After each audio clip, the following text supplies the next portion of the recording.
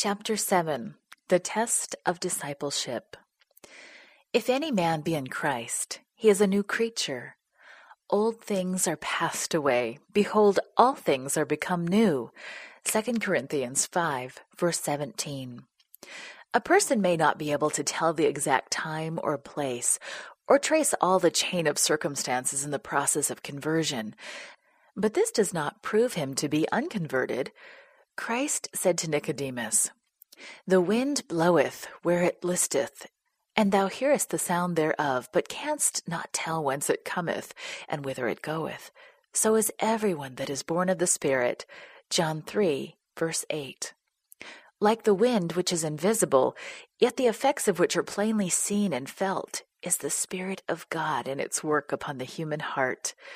That regenerating power, which no human eye can see, begets a new life in the soul.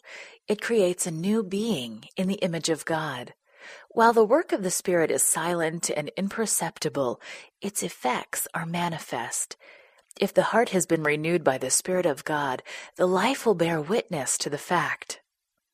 While we cannot do anything to change our hearts or to bring ourselves in harmony with God, while we must not trust at all to ourselves or our good works, our lives will reveal whether the grace of God is dwelling within us. A change will be seen in the character, the habits, the pursuits. The contrast will be clear and decided between what they have been and what they are. The character is revealed not by occasional good deeds and occasional misdeeds, but by the tendency of the habitual words and acts. It is true that there may be an outward correctness of deportment without the renewing power of Christ. The love of influence and the desire for the esteem of others may produce a well-ordered life. Self-respect may lead us to avoid the appearance of evil. A selfish heart may perform generous actions.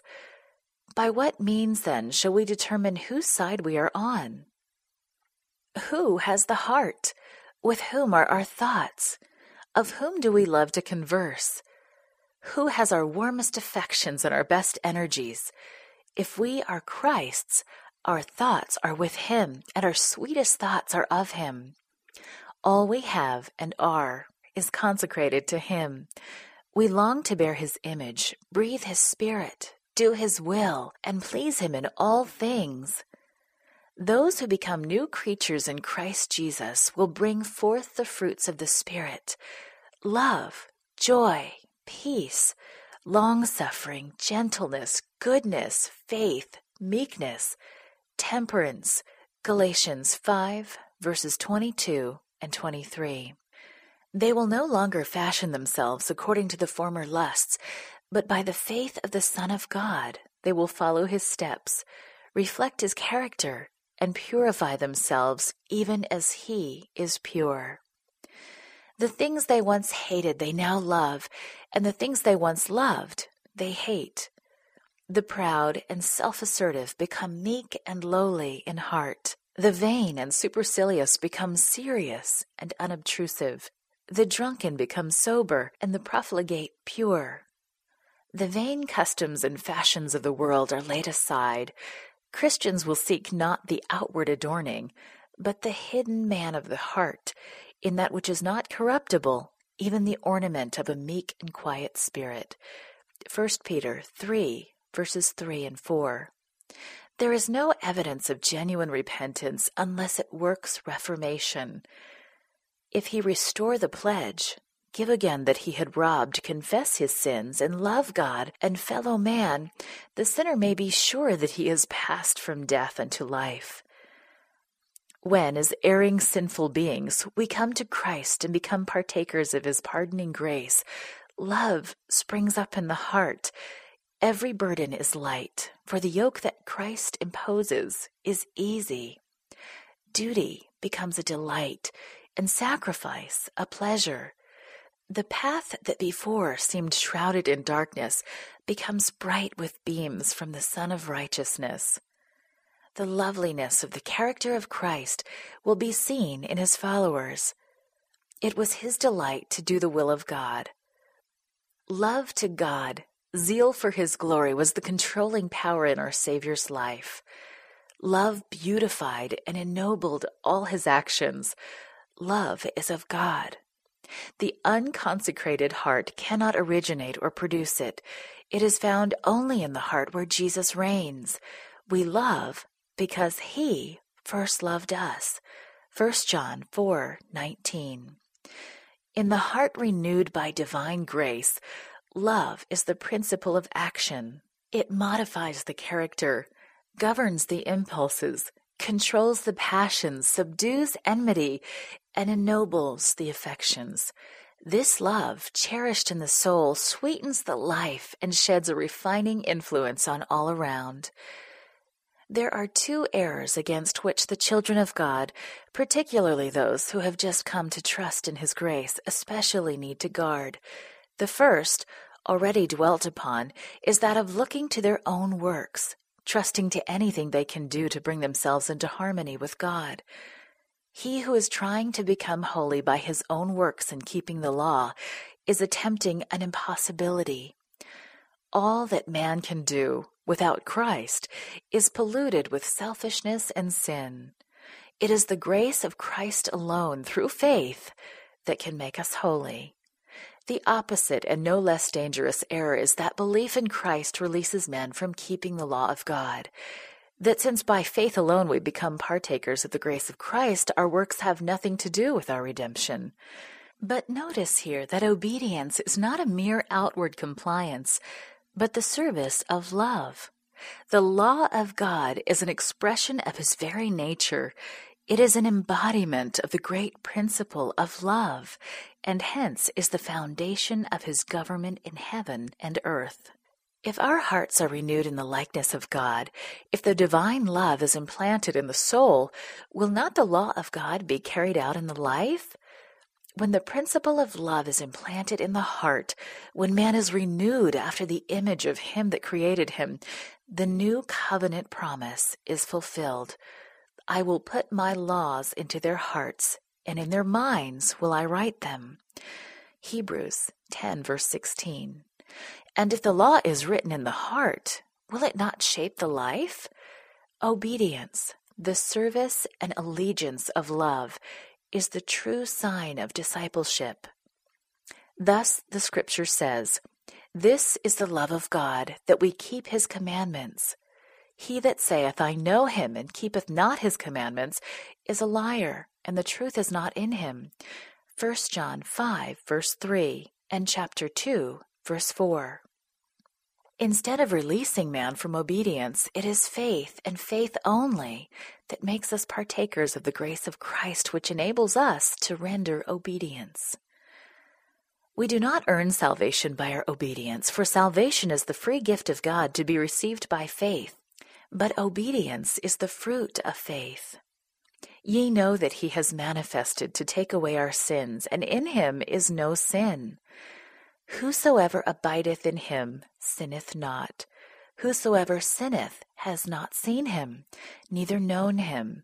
1 John 3, verses 5 and 6. Here is the true test.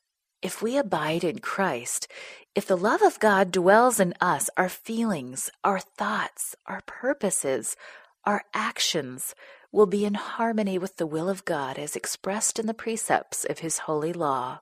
Little children, let no man deceive you. He that doeth righteousness is righteous, even as He is righteous. 1 John 3, verse 7. Righteousness is defined by the standard of God's holy law as expressed in the 10 precepts given on Sinai.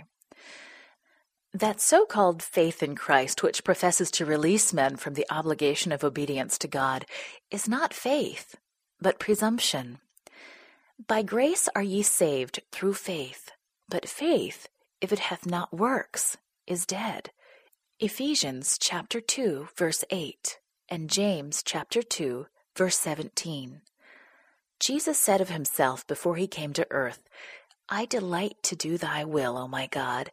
Yea, Thy law is within my heart. Psalm 40, verse 8. And just before He ascended again to heaven, He declared, I have kept my Father's commandments and abide in His love. John 15, verse 10. The Scripture says, Hereby we do know that we know him, if we keep his commandments.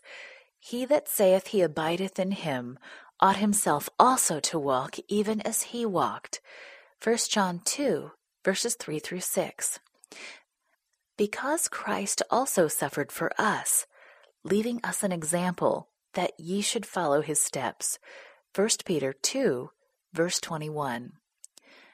The condition of eternal life is now just what it always has been, just what it was in paradise before the fall of our first parents, perfect obedience to the law of God, perfect righteousness.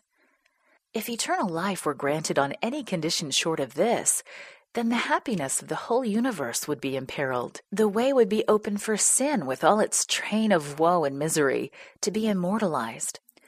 It was possible for Adam before the fall to form a righteous character by obedience to God's law. But he failed to do this, and because of his sin, our natures are fallen, and we cannot make ourselves righteous. Since we are sinful, unholy, we cannot perfectly obey the holy law. We have no righteousness of our own with which to meet the claims of the law of God. But Christ has made a way of escape for us. He lived on earth amid trials and temptations, such as we have to meet. He lived a sinless life. He died for us, and now he offers to take our sins and give us his righteousness. If you give yourself to him and accept him as your Savior, then sinful as your life may have been, for his sake, you are accounted righteous. Christ's character stands in place of your character, and you are accepted before God, just as if you had not sinned.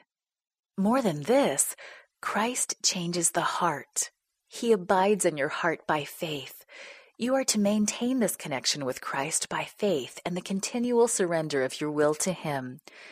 And so long as you do this, he will work in you to will and to do according to his good pleasure. So you may say, the life which I now live in the flesh, I live by the faith of the Son of God, who loved me and gave himself for me. Galatians 2, verse 20. So Jesus said to his disciples, It is not ye that speak, but the Spirit of your Father which speaketh in you. Matthew 10:20. Then with Christ working in you, you will manifest the same Spirit and do the same good works, works of righteousness, obedience. So we have nothing in ourselves of which to boast. We have no ground for self-exaltation. Our only ground of hope is in the righteousness of Christ imputed to us, and in that wrought by his Spirit working in and through us. When we speak of faith, there is a distinction that should be borne in mind. There is a kind of belief that is wholly distinct from faith. The existence and power of God, the truth of his word, are facts that even Satan and his hosts cannot at heart deny. The Bible says that the devils also believe and tremble, but this is not faith. James 2, verse 19. Where there is not only a belief in God's word, but a submission of the will to him, where the heart is yielded to him, the affections fixed upon him, there is faith, faith that works by love and purifies the soul. Through this faith, the heart is renewed in the image of God. And the heart that in its unrenewed state is not subject to the law of God, neither indeed can be, now delights in its holy precepts, exclaiming with the psalmist, "Oh, how I love thy law! It is my meditation all the day." Psalm 119, verse 97. And righteousness of the law is fulfilled in us, who walk not after the flesh, but after the Spirit. Romans 8:1. There are those who have known the pardoning love of Christ and who really desire to be children of God, yet they realize that their character is imperfect, their life faulty, and they are ready to doubt whether their hearts have been renewed by the Holy Spirit. To such I would say, do not draw back in despair. We shall often have to bow down and weep at the feet of Jesus because of our shortcomings and mistakes, but we are not to be discouraged. Even if we are overcome by the enemy, We are not cast off, not forsaken and rejected of God. No, Christ is at the right hand of God, who also maketh intercession for us. Saith the beloved John, These things write I unto you, that ye sin not. And if any man sin, we have an advocate with the Father, Jesus Christ, the righteous. 1 John 2, verse 1. And do not forget the words of Christ, the Father himself loveth you. John 16, verse 27. He desires to restore you to himself, to see his own purity and holiness reflected in you. And if you will but yield yourself to him, he that hath begun a good work in you will carry it forward to the day of Jesus Christ. Pray more fervently. Believe more fully. As we come to distrust our own power, let us trust the power of our Redeemer, and we shall praise him, the health of our countenance. The closer you come to Jesus, the more faulty you will appear in your own eyes, for your vision will be clearer, and your imperfections will be seen in broad and distinct contrast to his perfect nature. This is evidence that Satan's delusions have lost their power, that the vivifying influence of the Spirit of God is arousing you. No deep-seated love for Jesus can dwell in the heart that does not realize its own sinfulness. The soul that is transformed by the grace of Christ will admire his divine character. But if we do not see our own moral deformity, it is unmistakable evidence that we have not had a view of the beauty and excellence of Christ. The less we see to esteem ourselves, the more we shall see to esteem in the infinite purity and loveliness of our Savior. A view of our sinfulness drives us to him who can pardon, and when the soul, realizing its helplessness, reaches out after Christ, he will reveal himself in power. The more our sense of need drives us to him and to the Word of God, the more exalted views we shall have of his character, and the more fully we shall reflect his image.